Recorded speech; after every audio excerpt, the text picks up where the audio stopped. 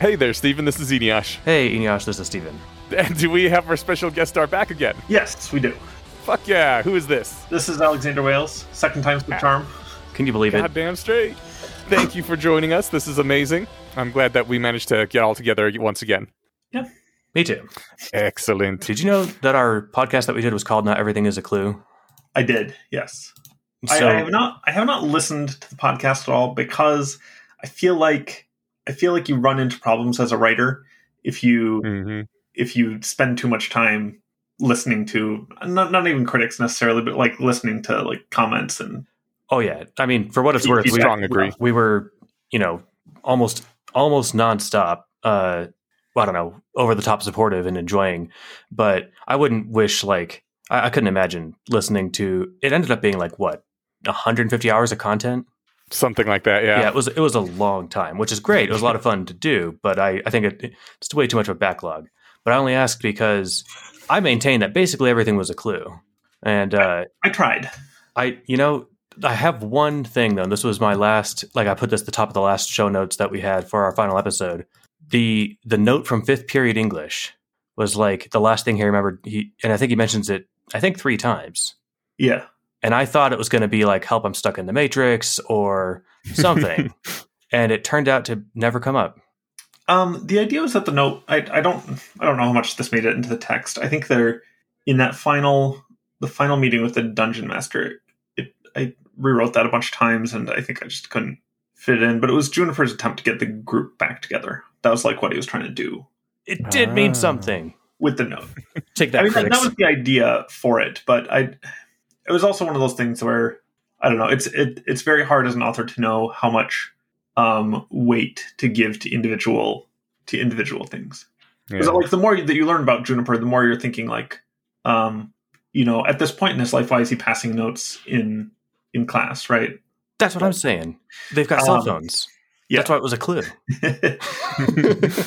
It's also, I went to high school before people really had cell phones. Totally. So there's Juniper's not an authentic Zoomer in a lot of ways. And I just very early on, I was like, okay, we're going to say that he was born around, I think he was born in 2001, something like that. And I'm not going to worry that much about, what actual differences there are in the mindset of a 17-year-old of, I guess now it would be a 17-year-old of 2017 because we're 5 years on. Oh, but, yeah. Well, on the plus side, he, in Bumblefuck, that's basically the deep past anyway. Right. It's it's the Midwest. You're way behind on the times anyway. So yeah, it's the middle of the Midwest. We had one person on our Discord speculating that maybe it was a suicide note. Yeah, I got that a few times. People, which is a good guess. That's thematically connected, but it's also, I don't know. It's one of those theories or guesses that people have that I'm that wouldn't be a terrible idea, but it doesn't line up with some other stuff that's either on the page or not on the page. So sometimes I hear something like that, and I'm that's that would be a good connection to make, and then I realize it doesn't work with some other stuff that I thought was implicit. Mm-hmm. I think there's some fan theories that are so cool that you don't want to shoot them down, and you're just as due to death of the author, I can't comment on this. Yeah. Everyone's interpretation is valid. Yeah, I generally try not to stomp on people's weird ideas about a work.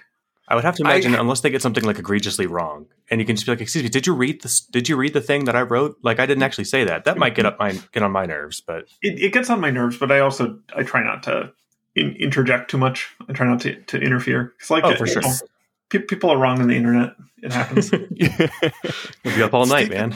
Stephen just brought up Bumblefuck, which was not in my list of questions, but now I really want to ask about it. And I realize that you're just one guy and your opinion is just, the same as anybody else's, not special or whatever, or maybe it is. I don't know. Point is, Bumblefuck. In my opinion, that was not the name of the actual town that June was obfuscating in his official memoirs or whatever, so that people wouldn't get harassed, or possibly even so that real people in the real world in a town wouldn't have random Alexander Wales fans showing up. But a number of people were like, this is proof that he is in a simulation kind of thing, because no town ever would name themselves Bumblefuck. And I was wondering what your opinion on that was. Is Bumblefuck an obfuscation by June, or is that actually the town's name? No, it's just an obfuscation. People thought I was a little too persistent in using that. Mm-hmm. But so it's Worth the Candle semi-autobiographical. But I grew up in southern Minnesota rather than Kansas. And I was thinking to myself, I do want to like blur the name a little bit. It lends it more reality, I think, mm-hmm. that it's an obfuscated name, that it's not like, plus then I don't need any like real consistency with a place in Kansas that I've been to Kansas a lot. My grandparents are from Kansas, so we would make, our yearly trip down there, or bi-yearly trip. But there is actually a clue, which is that Juniper, his Arbian counterpart, is from was it Sporsan, right? Yes. Which is an anagram for a city in Kansas, like a small, like tiny little town. I'm okay that one missed me because I didn't know. Oh wait, did someone mention that? Someone did, but now I'm like, I don't remember if they came up with it on their own or if it was like an AFAQ or something. Yeah, I'm not sure, but there's a it's an anagram for a town in Kansas, which approximately matches. There's like a couple differences, but it approximately matches the Juniper's description of the town that he grew up in. Okay. So and I did have like a town in mind when I started writing, but like it was also one of those things where I just don't need to be accurate, right? Like I don't gain anything by being accurate to some random town in Kansas that I've never heard of in terms of like how it's laid out or anything like that. There's not enough details that I think you are like, oh, he's describing a specific place, which I think is a little bit to its detriment, as because I grew up in a small town in the Midwest. Southern Minnesota is definitely like grain basket type area, and there are a bunch of little details about that town that I could tell you that I would probably in my own memoir like mention at least in passing. And Juniper doesn't do that too much, partly because I don't know, I just didn't feel like doing it, but that would have lent it a little bit more weight rather than being a semi-generic, just Midwestern town. Yeah. Which I think serves its own purpose. That it's not some hyper-specific place. That it's sort of like if you've grown up in the Midwest, you can kind of, imagine having all these fields around you, going deer hunting. Yeah, it's interchangeable. It's like Smallville. Yeah, exactly. Bumblefuck is just a nice, funny way of saying middle of nowheresville. Yeah.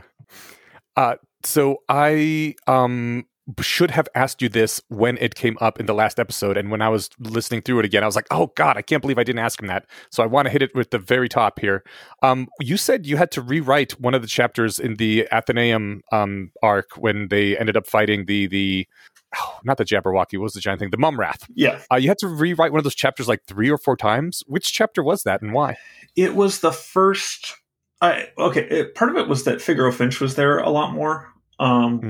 Or he still is there, but it's later on. It was just the initial part where Juniper is coming out of his meditation coma thing and going up the leg. I don't know why it was one of those things that some chapters just take like 2 weeks to write, and other chapters just can like smash through in a day.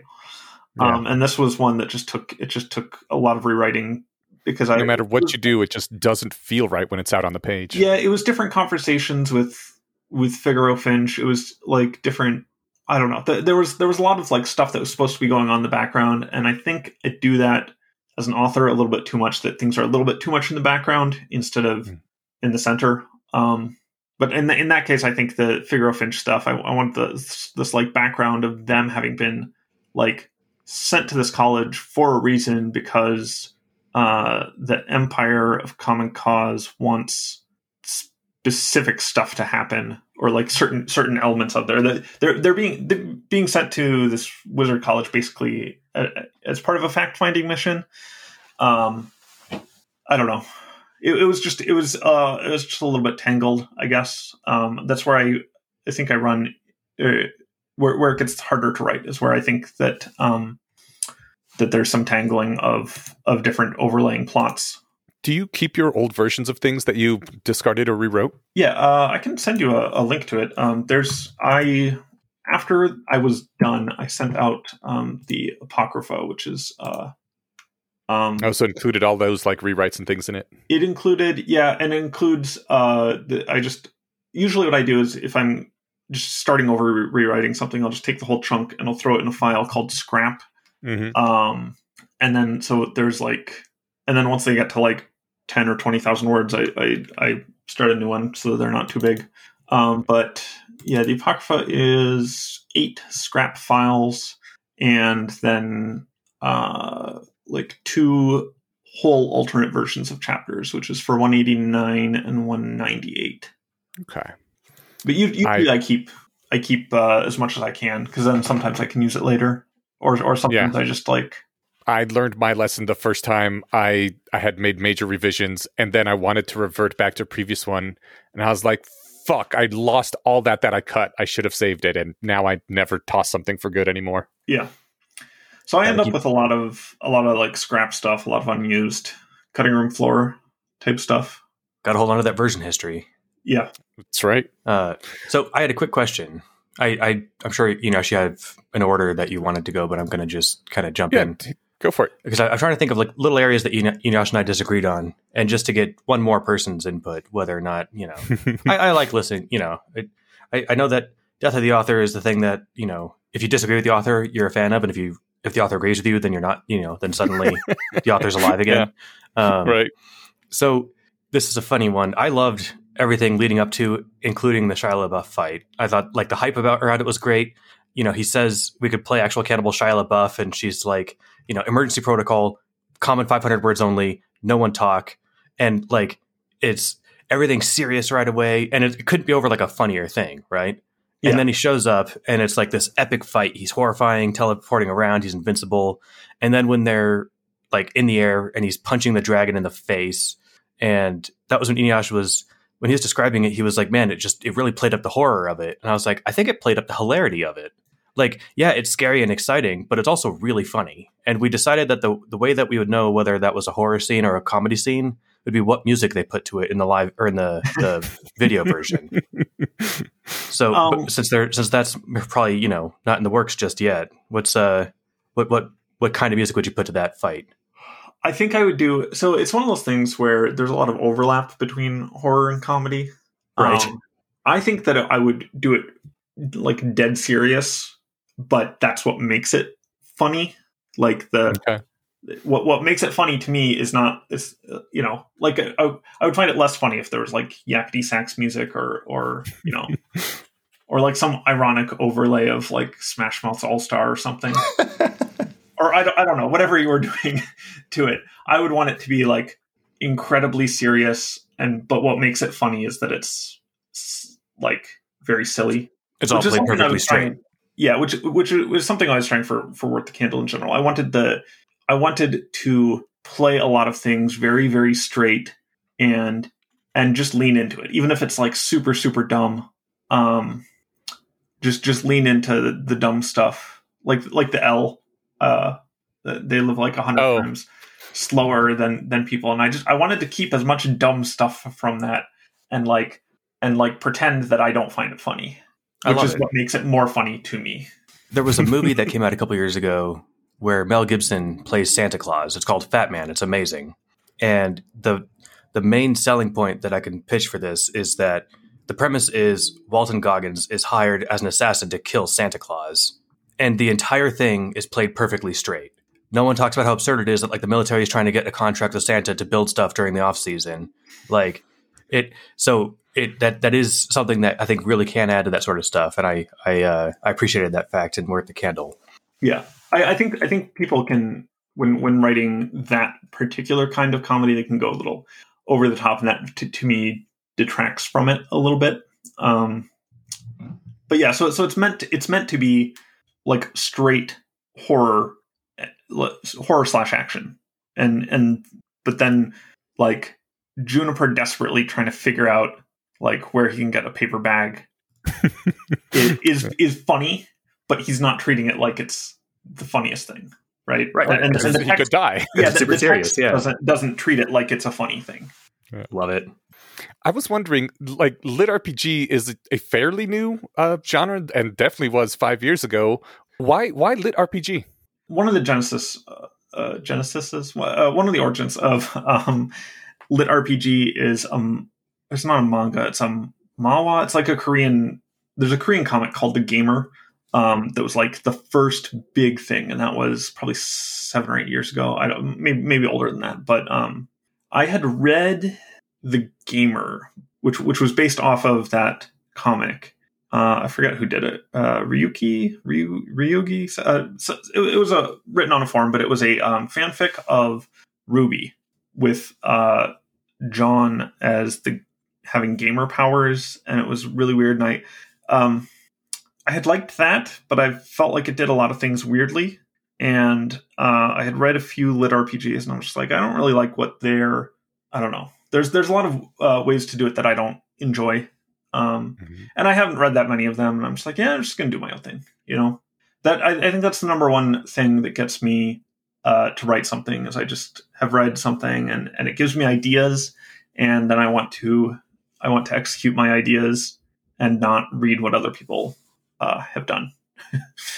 I got really curious about this, and I just Googled it. The Gamer apparently originally came out September of 2013. So 2013. Almost, okay. Yeah.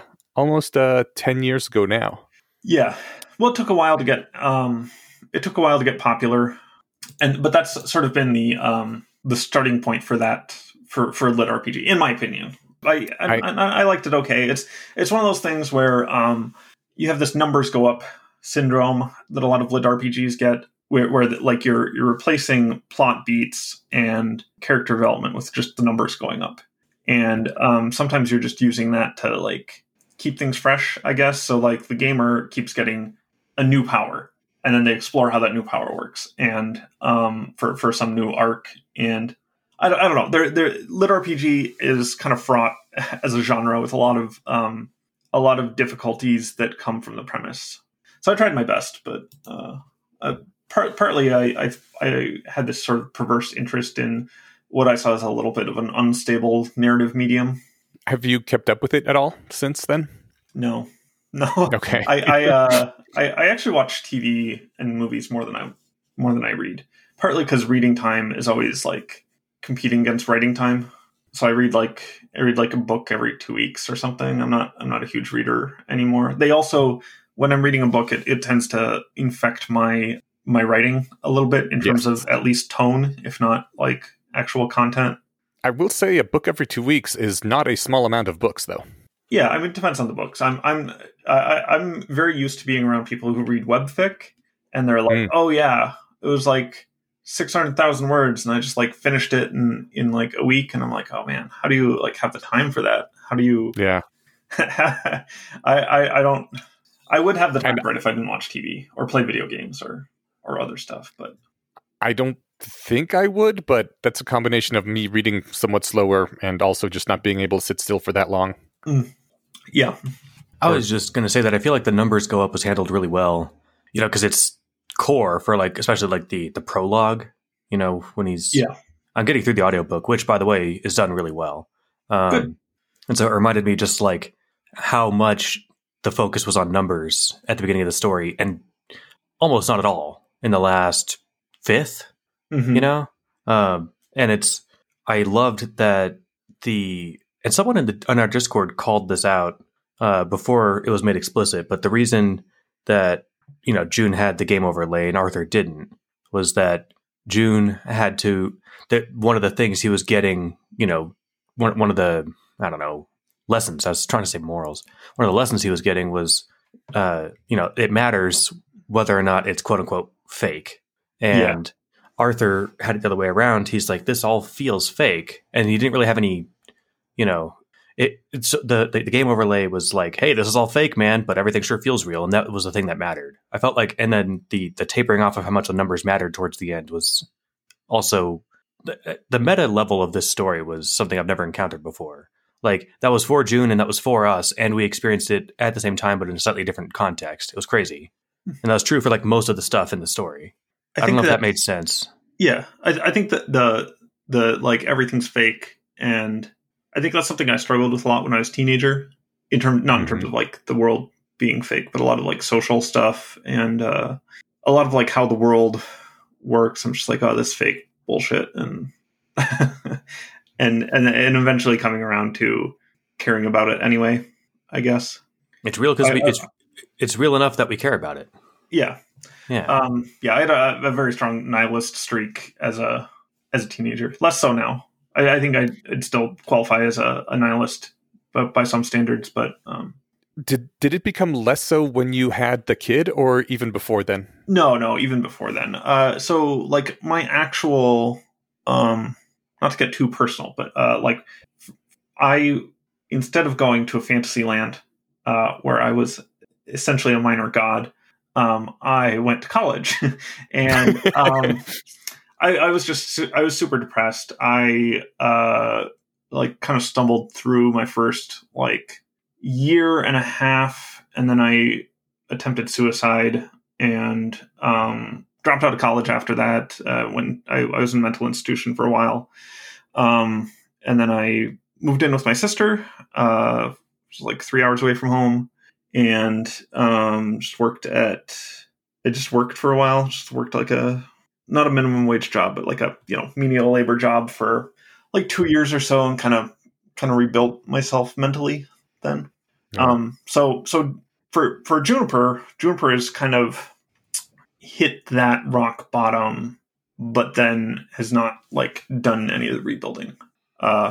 Was kind of part of I don't know. I don't know how well it works from that perspective, but that's sort of I think for me, I was like 22 or 23, and I went back to college, and I think I was probably, I don't know, I was kind of old, like past that age when I was trying to deal with this nihilism that very often led to depression. Because like part of the nihilism is like, there's injustice in the world, and people are dying for no reason, and life just sometimes like sucks for like there's no purpose to it.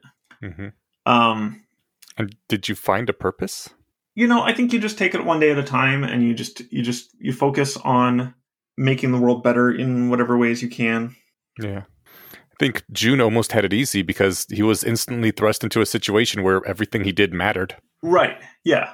It is, a fantasy in that respect, that like Juniper is an important person in the world and doesn't have to deal with, he does have to deal with a little bit of doubts as far as that goes, but like he doesn't need to deal with doubting whether this is all, in some ways it's good because he knows that there's a God, right?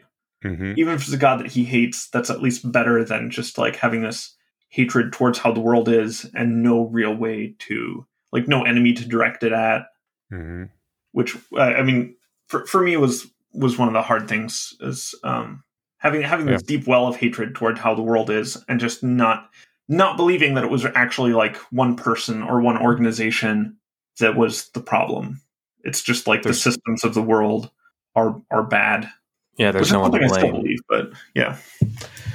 I appreciate you being forthcoming with your history.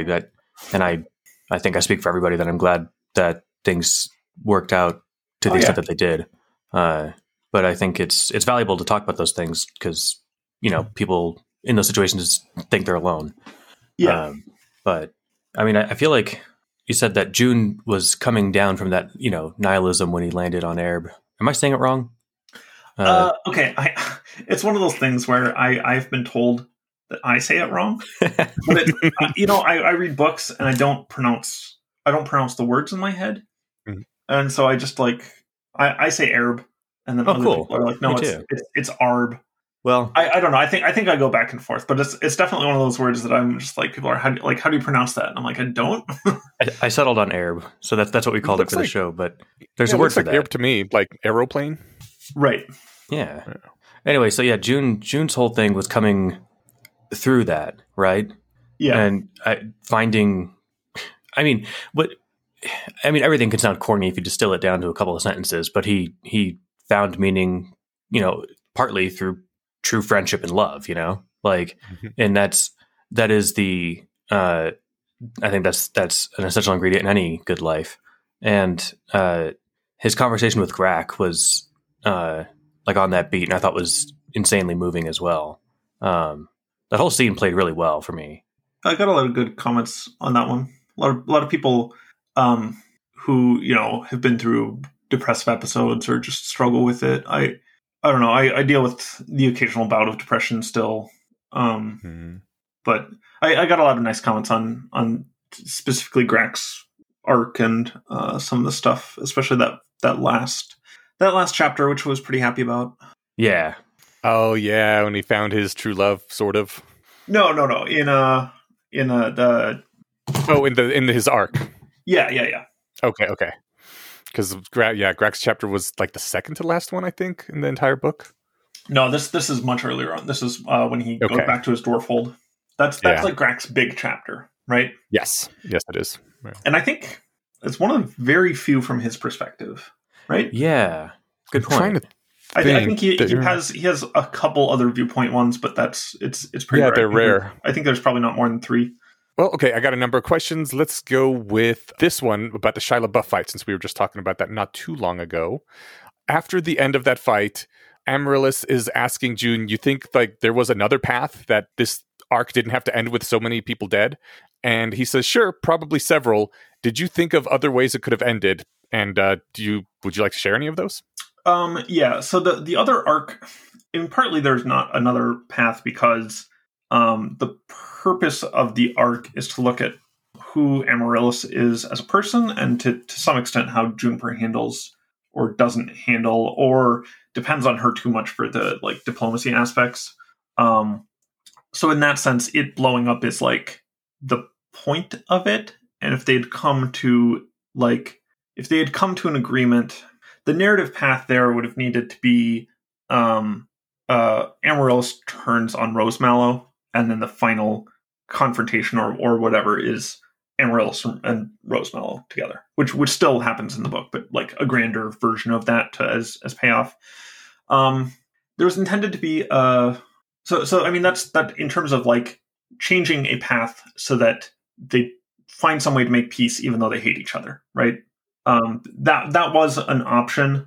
I tend not to like those too much in books. I'm kind of like, okay, yeah, that's great, but like you kind of promised me that there would be a fight. Yes. That's how I usually feel when reading. I don't think after Beating Onion, there was a way to turn it around at that point. Okay. But I guess maybe there would have been. So originally there was going to be a fight inside the Infinite Hotel. Oh. But that would have come in a different.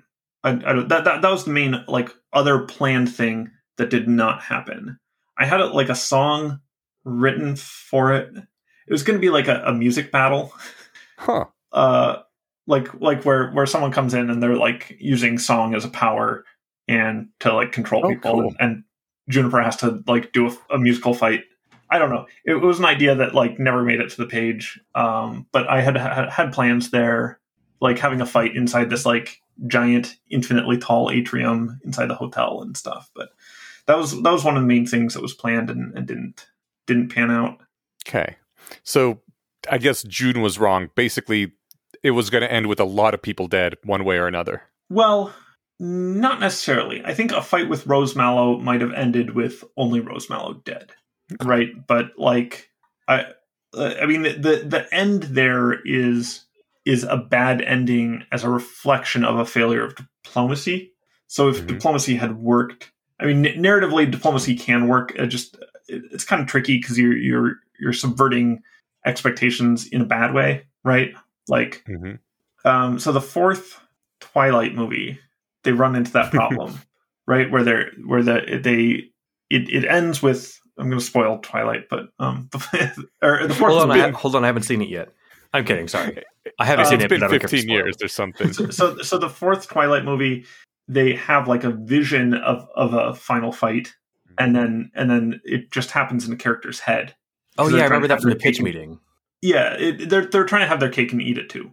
Right. Mm-hmm. And so it's I think it's hard to do a diplomatic ending because I think you subvert in the wrong way. So in that sense, I, as an author, am always going to be more likely to go with a final fight because I think people having irreconcilable differences or even just misreading each other, and I will generally think that's more compelling. But I definitely could have written it with only Rose Mallow dying, or with not so much collateral damage anyway, because there's a lot of collateral damage from the dragon against Shia LaBeouf, right? It's like, I don't know, it's actually not that much because I was trying to figure out like how many people realistically would die. I think it's in the like hundreds rather than thousands, but yeah, hundreds is still a lot of people. It is in some sense. This segues perfectly to something I wanted to ask regarding your philosophy on the dinosaur to sodomy ratio, which before I ask, are you familiar with the dinosaur versus sodomy ratio thing? No. Okay. It comes from, there's an old story which Charles Strauss, I think, likes to tell about a teaching instructor, but basically to cut it down much shorter, dinosaurs are a euphemism for like excitement and raw and things are blowing up and there's action and oh my god, this is also awesome. And sodomy, because this is like from 30-40 years ago, sodomy is like the emotions where you're speaking to your lover and you're telling him we can never be together because we're both men and this is heart-wrenching, but you must go on without me and why can't I quit you? And so like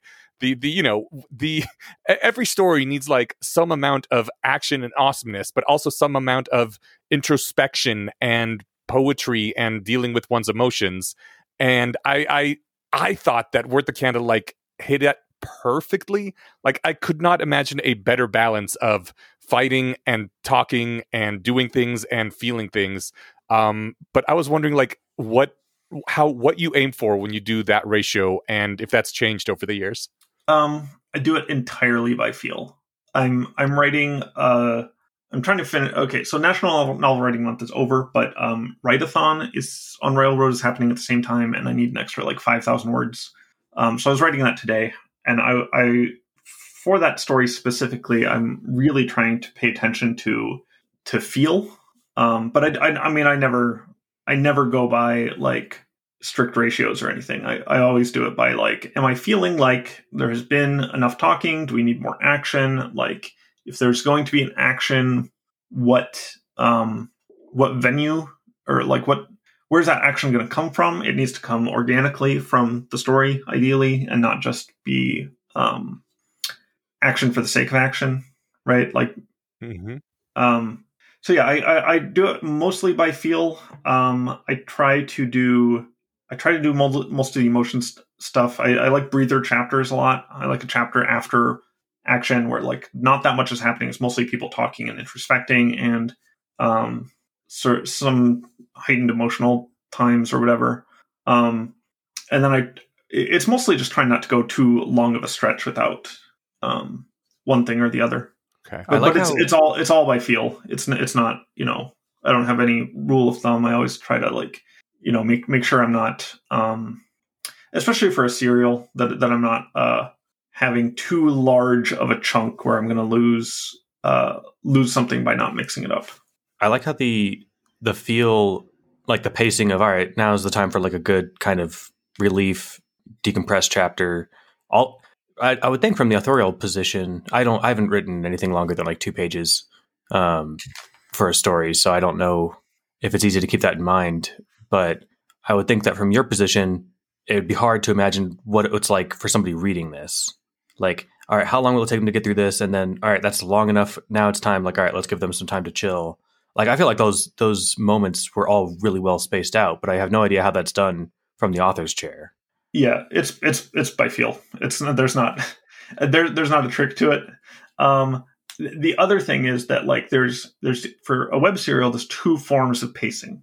There's the per chapter pacing, and then there's the like sort of drip feed that people get. I always did it in batches. Not always, but like, most of Worth the Candle was written in batches of like 5 or 6 chapters or something like that, all released at once. So that made it a little bit easier. But the second form of reading is the binge read, where you're just reading straight from the start and you're reading the whole way through, without many significant pauses. And you want it to read well for both types of reading. And I don't really know how you do that, but I try my best to, for people who are reading serially, to have periodic reintroduction of characters that will tell you more about them, just in case you've like forgotten what a person looks like, or you like don't remember what a minor character's thing is, even because they were brought up, they're brought up 5 chapters ago, but for you reading serially, it was like 2 months ago, and I don't expect you to remember that. So I try to balance, have periodic reintroduction, and which I think also helps keep me on track a little bit, so that I remember what people look like if I have to describe them, every couple chapters. Other than Solas being green and Amaryllis being pretty, which I don't know what that looks like, I don't really know. I never got like a vibe of what people, Grak just in my head looked exactly like Gimli. I don't know if that's exactly what you're aiming for, but every dwarf looks like Gimli. I mean, every dwarf does look like Gimli in my head. Grak has dyed gray braids on his beard. I forgot that. Grak lead braids. But yeah, a lot of the I tend to do pretty sparse descriptions of characters, but that's because of what kind of reader I am, where I just skim over the descriptions of characters when I'm reading. I'm like, I can cast them in my head. I just need a vibe. I don't need to know what color everyone's eyes are. But I don't know. Every time I come across one of those paragraphs, it's like a whole paragraph of just describing in detail, like the shape of someone's nose. I'm just, my desire to skim is just so great. There was a book series I read that I mention all the time because it's like the longest thing I've read next to this was The Wheel of Time. Mm-hmm. And that suffered from that description thing a lot. I think it was 15 books long, and it seriously could have been 10 if you cut down on the descriptions of people's clothing, tapestries, and just, I don't know, a lot of the rambliness. But yeah, I'm picking up what you're putting down. You need enough for a vibe. Like Fen has a feel to her. I don't know how tall she is. It doesn't matter, Right. So, yeah. One of the things though is that like people have different ways of processing books. And for some people, they don't do, like, I'll just cast someone, right? Not even like an actor when I'm reading something. I won't necessarily cast like an actor, but I'll imagine a person, and that's enough for me. And it doesn't really matter to me what the book says, right? So long as I have someone cast who fits the right feel to it, it's not going to be like, I don't know. Like the description doesn't do much for me because my brain can just fill that in as I'm reading. And if no one is described, I'll just think up my own person, right? But some people when they read, they can't deal with that. So if like a character is not described, then for them there's like this gaping hole where that character should be in their head if they visualize it all. So for some people, just in the way that they read, they absolutely need like explicit descriptions enough for them to like not just be picturing a void. Which is the only reason I include like those things, because I know that it's like roughly half of readers just can't deal with the ambiguity or with the being able to make it up on their own. It's a very interesting difference in terms of reader psychology, but I try to let that inform me. Yeah, I'm definitely in the first camp, and I hadn't considered the second. That's really cool. Steven, did you want to ask about the soul modification thing? Yeah, I was trying to think of so things that Eneasz and I disagreed on. I thought it'd just be fun to get more weighing in on. So I was of the opinion, like when soul modification came up, and I think it was when Amaryllis was turning down her feelings for June. And Eneasz is like, look, she solved her problems. So I'm like, no, man, she's, more or less lobotomizing her feelings. And I think we found a nice place in the middle, but we still were on other sides of a line in the middle. And I think that, I mean, we talked about it at length. I think briefly, my thoughts on like, the question is like, is using soul modification like a good way to solve your problems? And part of me thinks that like, maybe for an intractable problem, but like, I don't know, not immediately for every problem is kind of where I landed. But then, wherever you draw the line is arbitrary. Did I summarize that well, Eneasz? Yeah, I would say so. All right. So was soul modification, I don't know, what are your thoughts on using that for, if that was a thing in real life, or, what you were going for in the story, however you want to take the question? Well, okay. So I was on SSRIs for a long time, for like 5 years or something like that, and that was the equivalent for me. It was like real life brain modification stuff that we have that works kind of poorly.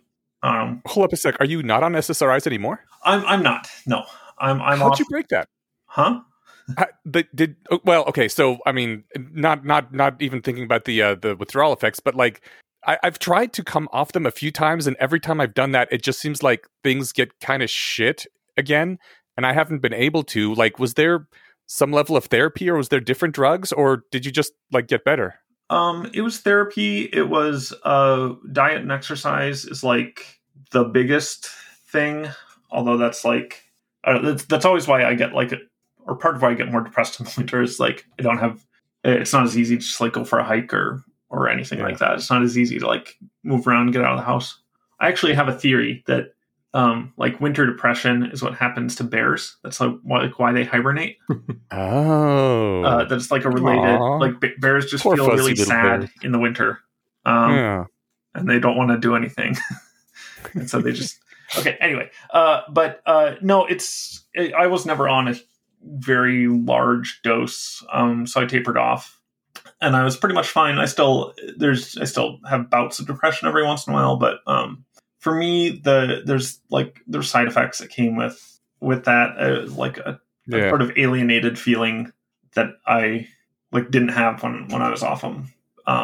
So it's also one of the therapy helped a lot. It was in terms of understanding how to deal with my spirals of anxiety and depression, where I don't know, I get like an email I need to respond to, and I get anxious about it, and then I don't respond to it, and then I get more anxious about it, and then I get depressed. And I have these patterns that I have done some work on. It's depression for me is not like a constant thing. It's sort of like something I slip into very easily. So yeah, I tapered off. That was ages ago. But in terms of soul modification, that's the closest parallel. It's the parallel that I had in mind while writing. And so for me, like, yeah, Amaryllis did fix the problem. I feel kind of weird about it though. Like that's sort of where I land on it. Like I do feel like the problem is fixed to the extent it was a problem. But I feel weird about it. It does feel to me like lobotomy, but I don't think that's a rational feeling. I feel like that's more of a feeling that is just there for some reason. I like that answer. What's funny is I take it's a dopamine based antidepressant, which I find is nice because I've tried SSRIs and don't love the side effects either. But I take them so I can have feelings, right? Mm-hmm. Whereas Amaryllis was she was taking them so she wouldn't have feelings.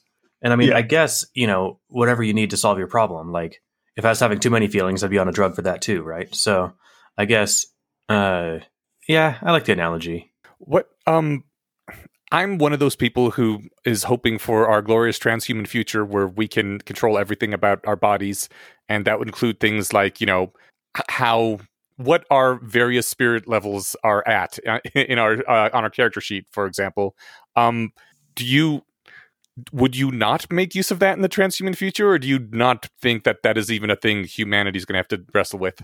I think that I would make use of it, but I think there's so many pitfalls to it. Some of which are, in Worth the Candle, right? Like who is capable of doing this? Like, are you going to have these spirals of you make one modification that makes you want to make another modification, right? Mm-hmm. You have different knock-on effects. There's a lot of problems that I think would come with it if it happened. But yeah, there are certain things I would, I'm not terribly quick to anger, but I don't ever find anger to be a productive emotion for me. And so I'd tamp that down. There are a lot of things that I changed through internal reflection and like therapy and that I have to keep up on to not like fall back into old patterns. And if I could just like cut through the work to get my brain to work how I want it to work, that would be great. That was kind of Edesh's argument. Yeah, I'm going to take this as a win from my side. I think you guys, I think you're right.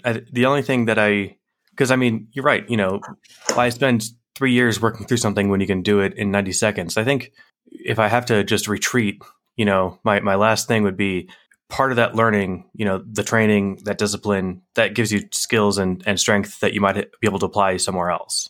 Oh, right? Yeah. No, I do think that there's like value in the hard work, and there's value in like cross applicability and stuff like that. I just like, I don't know. Some of them fuck doing the hard way. Yeah. You know? Yeah. Yeah. And that's, I mean, part of the soul stuff as a analogy to, you know, either something like Neuralink or to drugs or whatever is like, I'm not against mental modification and stuff. I think my experience with it has been one of having side effects, and my general thoughts on self-modification is that it's going to come with additional problems. It's going to come with, you know, when we are first able to successfully do it, we're going to run into a bunch of other problems that come because there are unanticipated consequences, right? It's not a system that we, like, the brain is not a system we understand well. Like, the consciousness is not something we have sufficient science for. And so, like, when it comes here, it's going to be a lot of problems in that sense. And I think that is a problem, like, within Worth the Candle as well, is for the characters, is not having a full understanding of how these complex systems interact with each other, right? It's like it's listed in the soul as like a specific value, and then like you start monkeying around with that, and it has these knock-on effects, and like, I don't know. It makes me really excited for a series of novels set in the Second Empire as they're trying to fuck around with souls and failing, or sometimes succeeding. You know, every once in a while, I got people being like, you know, the Second Empire, they're the real heroes, and I'm like, nice. You know, like, I can understand that perspective, the like scientific rationalist perspective on wanting to just solve problems. You know, mm-hmm. I get that. If they were the real heroes, everyone wouldn't hate them so much, though. I mean, they did stuff wrong. You know? Yeah. If in your scientific endeavors you accidentally genocide a bunch of people, well, you can't just say, "Whoops, that was a science whoopsie," you know. Yeah. Although, you know, I'm going to mark this down as a tie, because the whole knock-on effects thing was my thing. Like, I don't think Amy could turn down her feelings for June without turning down her attraction in general. Right. All right. Well, thanks for the conversation on that. I don't want to. That horse was beat for probably 2 hours over the last couple of years. So, I was wondering. I have a question to you as God of the Aerb universe. At the end, there, the DM promises June that he is done with June's life. He's not going to write in it or interfere with it anymore. Are you dedicated to not writing any more in June's storyline at all? Or because it kind of feels to me like if you were to write more about June or any of his companions, that's like breaking the DM's promise to June. Although I'm not sure if making promises to fictional people really matters. But on the other hand, I would feel so bad for June if that promise was broken. I don't know. I have weird feelings about this. I'm not like, it depends on what, like, I'm not going to write more of Worth the Candle. There's not going to be like Worth the Candle 2. Partly because of the ending of the first one, in terms of, you know, whatever. But I'm not sure how 100% seriously I take that. It depends on what it is, because there's going to be the speedrun version that I'm going to write eventually. What is the speedrun version? It is, well, so you know speedrunning? Like, yeah. It's a version of the story where Juniper is like, the actual conceit is that people are like playing a Worth the Candle game, like an extremely high fidelity sim or whatever, and someone is trying to get to the end as fast as possible. So the speedrun version, like, you drop out of the plane and you kill 3 people on the way down to get the level ups. Awesome. Like necessary to to finish the whole thing in comfort within like 13 minutes. You like land right next to a house, and you you just like really quick enter the combination that you already know for a safe to get a weapon from it, like bust out the window, and that's the speedrun version. Is like, but it's not actually June doing it; it's someone else, right? Okay. No, there's if I ever did like an adaptation, I might do an adaptation if I could make money on it. Mm-hmm. But again, that's not the same thing as writing more. It's adapting what's there. Yeah, but, I mean, the reason I'm not writing more is because I don't really feel like writing more. So, I mean, those are the best promises. Yeah, you're like, yeah, I promise I'm never going to stick my hand in a fire. Yeah, so it's kind of that. I don't know. The speedrun sounds hilarious and awesome. In like 10 or 20 years, I might want to write Worth the Candle 2. That seems really unlikely to me, but it's much more likely that I would write a different semi-autobiographical thing that also features a loose self-insert, but that still wouldn't be Juniper. So yeah, what I was more worried about is like going back and writing an additional chapter, or like the thing is, I really want the Amaryllis arc while June is dead, and I would so love to have that. But on the other, first of all, you don't want to write it, so whatever. But I also feel like if that was written now, that would be like the DM going back on his word, because now he's inserting more stuff in the story when he promised June that he would leave him alone. Well, technically, if it's inserted retroactively, I'm not sure that's.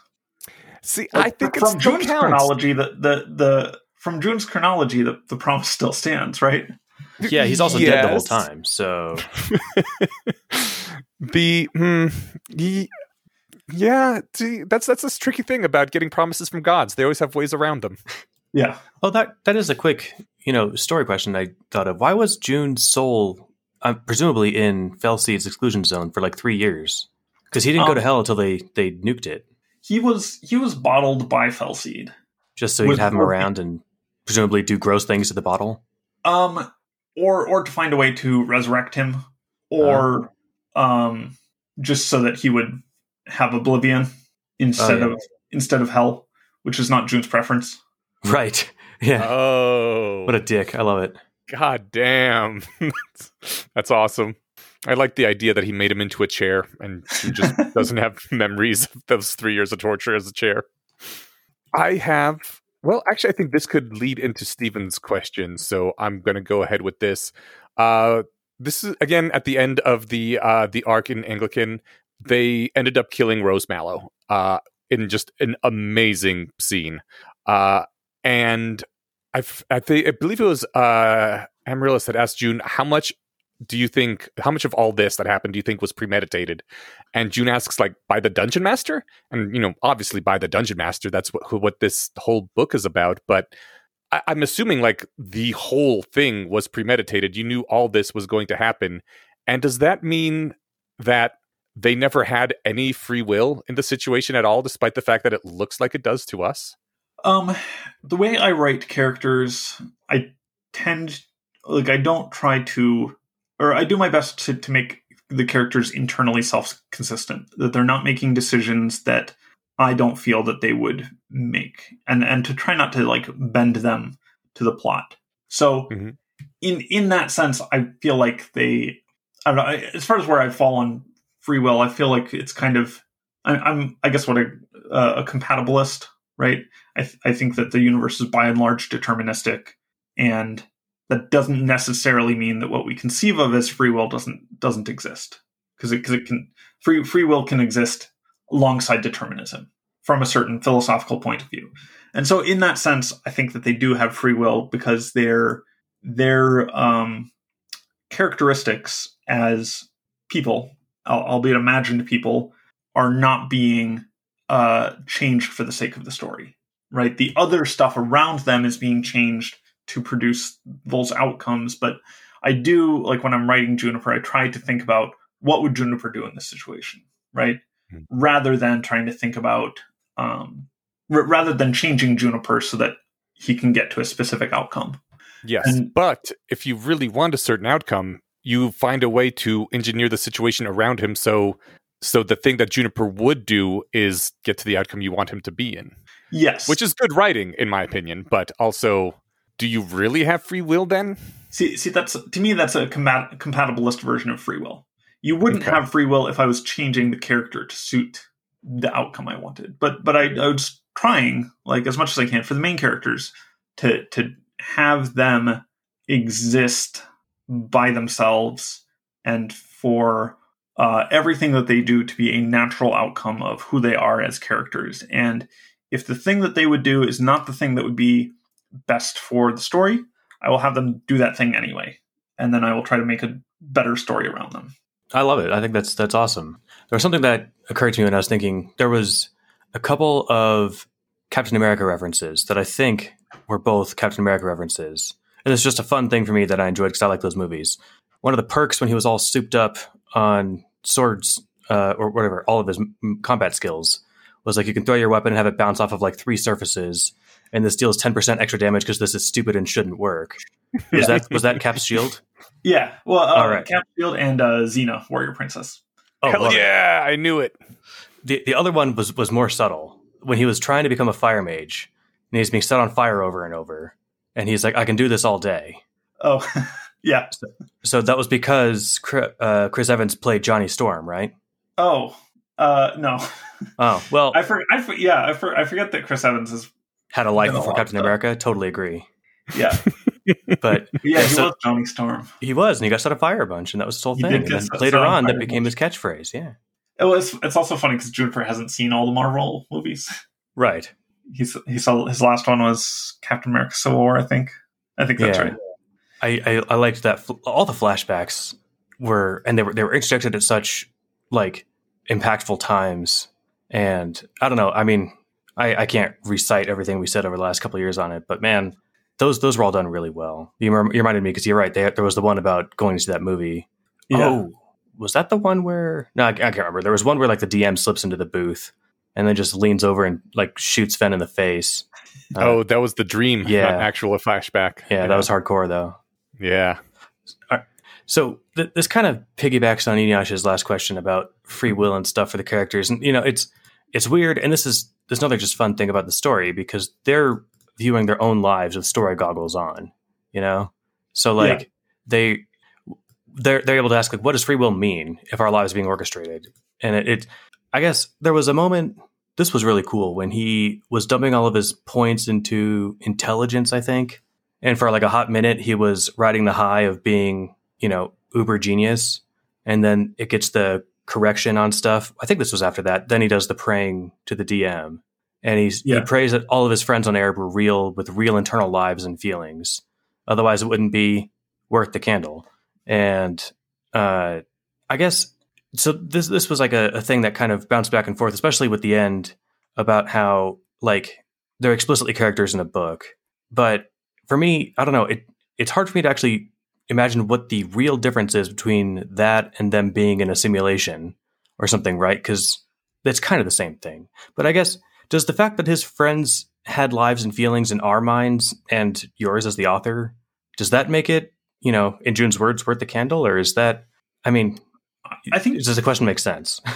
Yeah, I think probably not from his perspective. Because, it is a simulation. It's just a simulation done on, like, a human brain that does not have the capacity to, like, fully simulate, like, a single other person, let alone, like 7 or 8 of them. So I think from his perspective, probably not, but it's they are fully simulated as much as I can feasibly manage, which is not, compared to like a full brain emulation type thing, is probably, I would say, not at all. It's a little more than, I guess in my opinion, I feel like it's a little more than nothing, just because you can ask in your own mind, what would Amaryllis say? What would Grax say? What would June say? And you can get 3 different answers. Yeah. Like you can run a model of them such that you can get different outcomes, right? Mm-hmm. Which, is different than them existing in real time, running off and doing their own thing or whatever. But I don't know, I guess. Yeah, I would agree it's not nothing. I don't think for Juniper to be enough. Yeah, on a scale from everything to nothing, it's closer to the nothing side of the spectrum. Yeah. Speaking of all that, near the end, Raven joins the Saving People initiative. I forget what it was called, but they try to resurrect people from the deep past by chaining people with memories that want to resurrect them, kind of thing. Mm-hmm. If that could be done for fictional characters, should it be done? Like, I almost feel like now that these characters kind of exist in so many people's minds, if we had the technology to do what the Authority could do and make people, maybe it would be good to make June and Fen and Grak and to have them be real in the real world. It depends on what like your bounding considerations are. Like, if we had the compute to do that, I still don't know if that's, I don't know. It's one of those things I'm on the fence about. I'm on the fence about like resurrecting people who have not had any expectation of resurrection or like desire to be resurrected, who aren't like known to anyone. I don't know. That seems like a really rough immigrant experience to me. Wouldn't that mean though that anyone who believed in an afterlife was expecting a resurrection and could get one? Yeah, maybe. I mean, it's like, okay, if we had the technology now to like have infinite compute somehow, and we could resurrect people somehow, like there are definitely people out there who would be like, yeah, resurrect them all into simulations, and I don't know, that just seems like a bit much to me. But that's one of the things that I wanted from the epilogues when I was writing them, was for it to be a reflection of how I feel, and then also to be something that people could disagree on, and like, I think that is a point. Like, some people are just like, they read the epilogues and they're like, no, the Authority should have just like immediately resurrected everyone who had ever lived. And like, it's just one of those things that people disagree on, I guess. But if I think I would not instantiate fictional characters, but I think people inevitably would for their own purposes, you know, like, I don't know, you treat fictional characters as your friends, and they kind of are your friends in the sense that you can like think about what they would say and like do your own simulation of them, and then they can help you in certain respects. I mean, that's not, again, on the spectrum of nothing to everything. No, they're not actually your friends, but it can be helpful in some ways for that. I don't think there's a moral imperative to do it. I think there's lots of pragmatic and emotional reasons to do it. So if it were possible, I think people would do it, but. See, I don't draw a distinction between pragmatic and emotional and moral. Like, moral just feels like pragmatic plus emotional combined to me for the most part. Okay. I mean, I think I could quibble on that, but I don't know if this is the format for that. But some things that are moral are really hard to do, and therefore like not pragmatic, right? Right. Or is part of pragmatism prioritizing things that you can do easily? I think if it is something that is impossible for a human to do, then it should not be a moral requirement at all. I think pragmatism is important here. Oh yeah, impossible, sure. Okay, yeah, we'll table that. Okay, because we are starting to run low on time. I guess before I throw it to the last question, is there anything that you want, or Stephen, quick, was there anything else you wanted to ask before I move on? You know, I hate doing the thing, because I've had the awesome fortune to be able to talk to a couple of my favorite authors in my life, which actually, you know, high five to myself. Like, younger me would have been stoked on this, which is great.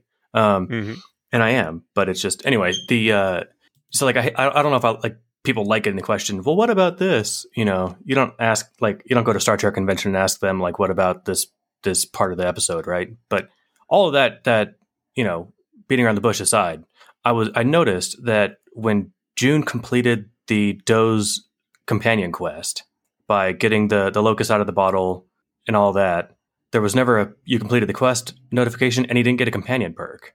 Right. And I wondered if that was on purpose, because that would be following rules, and that's not really what the Doe does. Yeah, it was a deliberate dodge of both the rules, and I think at that point I was getting it felt too much in the system, I guess. Yeah, too gamey.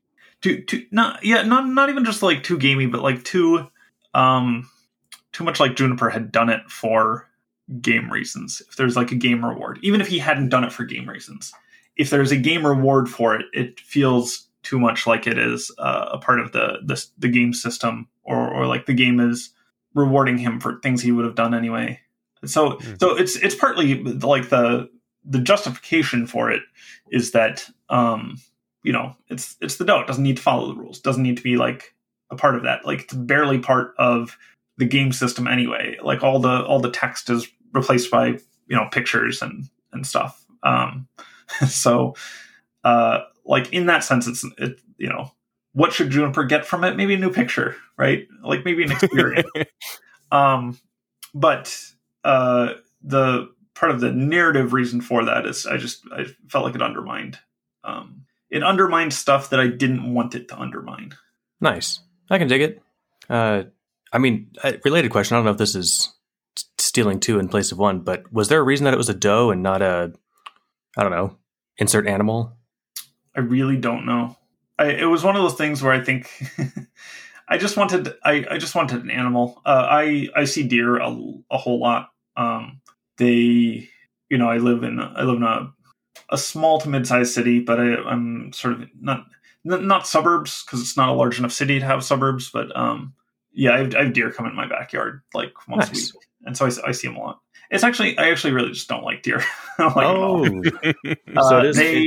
because they like eat my garden in the summer and they like poop in the lawn and stuff, and so I chase them off when they come in, but they keep coming back because we have good grass for them to eat. So, and they're kind of dumb. Yeah, they are extremely dumb. No, I love it. That's kind of fun that translated to June too. He didn't like deer either. I mean, they're a good choice, as opposed to like a bear or a badger or something, because they're the right scale and size, and they're also, whether or not they're ruining your plants, they're chill. They don't have a scary presence. They have a kind of chill presence. Yeah, they're quiet. I wanted an animal that I had some feelings about. Love it. Yeah, and a dog would have been like too, charged. Yeah, everybody loves dogs, so. Yeah. Plus, you don't want him to be June the dog fucker. Yeah. Are there any questions that we should have asked you that we have failed to ask? I don't think so. Okay. Well, that's going to lead me to my last question then, which is, what are you working on now? What is the current thing? So the current thing is, this used to be about dungeons. It's debatably wrapping up at 800,000 words. It's about half the length of Worth the Candle.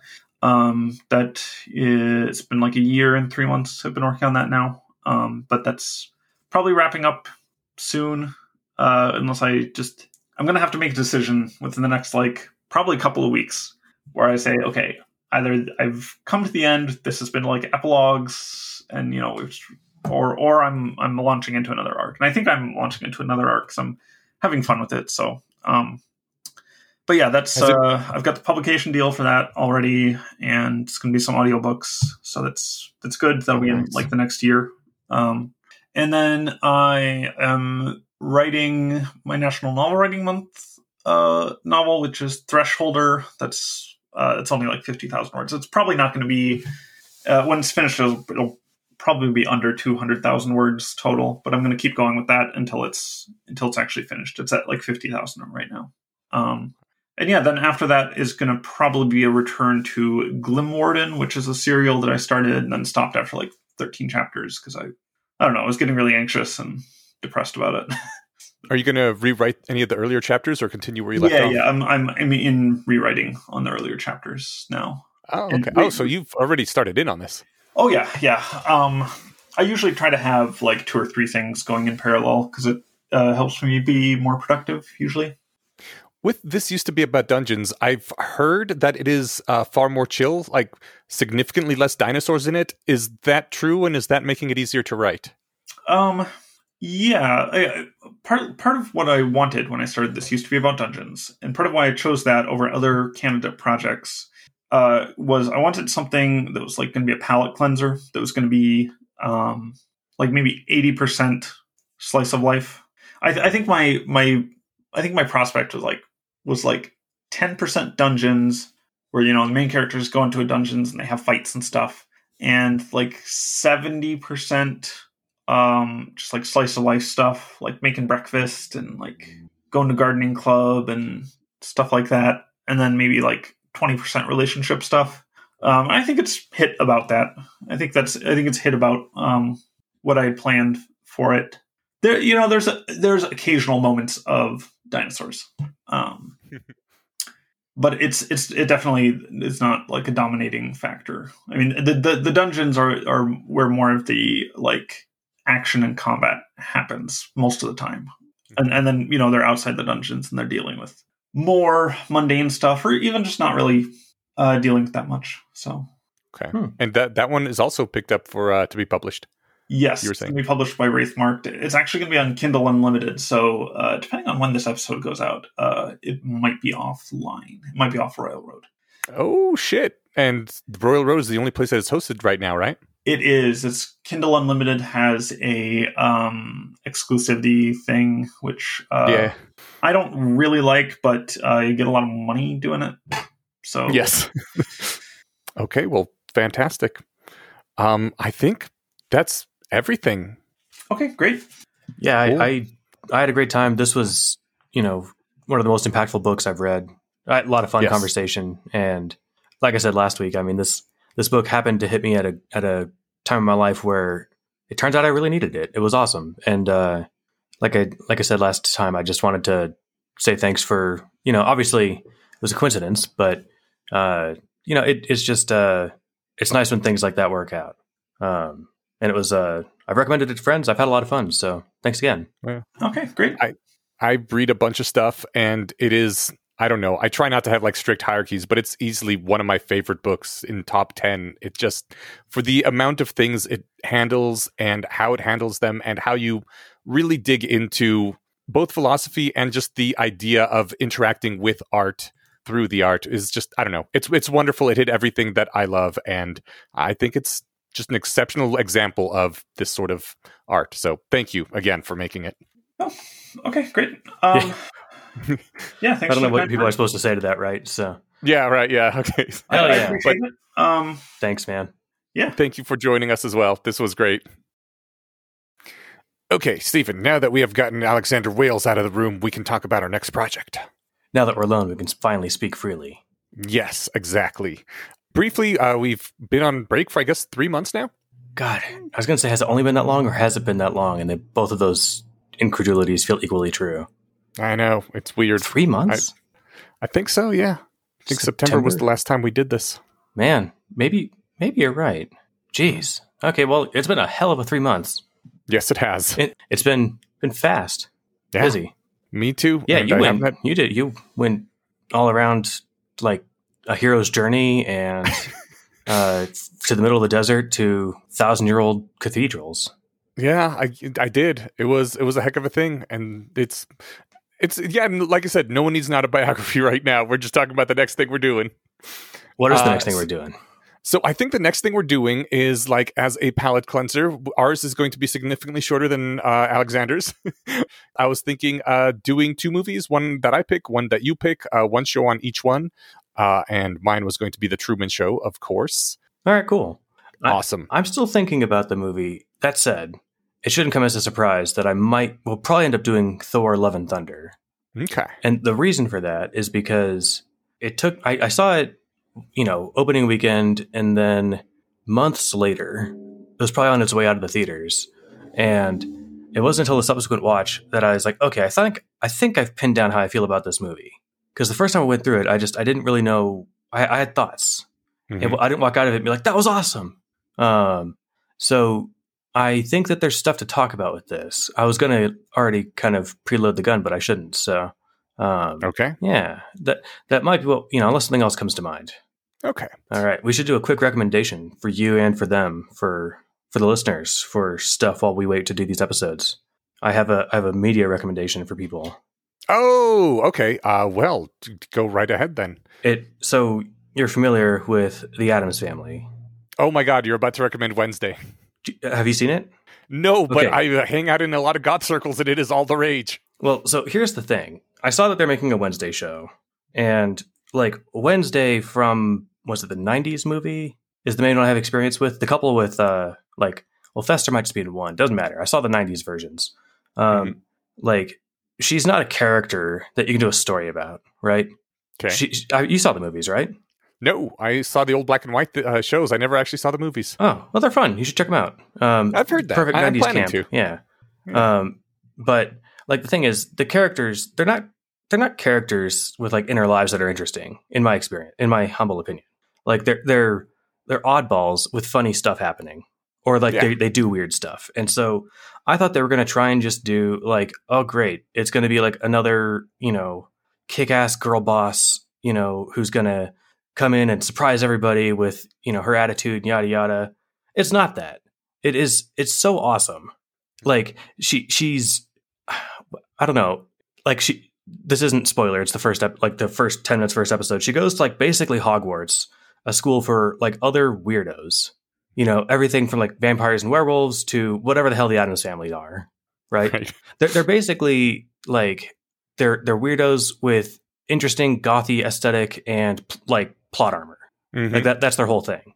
They can survive a fall off a building because, oh look, someone reached out and caught them just by accident, right? So they passed the test. Anyway, Wednesday was hilarious. It was funny. Like the way that they did it is they didn't make it a story about like Wednesday, the character really like going through an arc or like that sort of thing. It's about her being in a bizarre circumstance and then her awesome like approach to problem solving. Okay. So it was really funny. I think you'd get a kick out of it. And there's also this fun thing. This is totally tangential, but Brienne of Tarth from Game of Thrones, I think she's 6'3". Brienne of Tarth is the headmaster, whatever they call it, principal. The actress who plays Wednesday is 5'2". Oh my God. Okay. So that's just funny dynamic. They don't stand next to each other often enough, but they do at least once or twice. Cool. All right. That is as long as my recommendations for stuff usually are. So you're welcome. Yeah, absolutely. You're talking your fucking ear off about it. All right. Am I supposed to recommend something too then? Yeah, if you got anything. Did I recommend Why Women Kill on this podcast before? Oh, yeah. Okay, well, in that case... Did you watch season 2? No, but actually I'm planning on starting it this week. Oh, cool. If you find that you're not loving it, maybe just switch to Wednesday. Okay. Like I said, it was fine, but it's a different show. The problem with Wednesday is that Netflix is currently one of the... things I don't have a subscription to. Smart. So yeah, I'm going to have to get rid of one of the other ones that we aren't using right now and switch to Netflix. Or maybe you won't. We'll see. Okay. All right. Well, cool. All right. Well, we'll figure out a time for a Truman Show. Let's do that first. All right. Sounds great. Cool. So everybody watch Truman Show within the next 2 weeks or so, because we'll be back in, I don't want to say in a week, because we'll be back in 2 weeks. So have the Truman Show episode, right? We can just put this little teaser out whenever we want, and we'll come back in a week from when you guys hear this. I was going to put this teaser at the end of the episode so that like it'll be right there, at the end of the Alexander Wales thing. Right, that makes sense. But if we put it whenever we want, then we have all the freedom in the world, to procrastinate on watching Truman Show. Right, but then that freedom means we'll procrastinate, and it'll be another 3 months before we do anything. So that's why we gotta nail it down right now and make ourselves feel guilty. Good point. We got the holidays coming up. It'll almost certainly be in December, and if not, early January. How's that sound? It will absolutely be in December. Okay, deal. All right. Sold. Okay, we'll see y'all again soonish. Sounds good.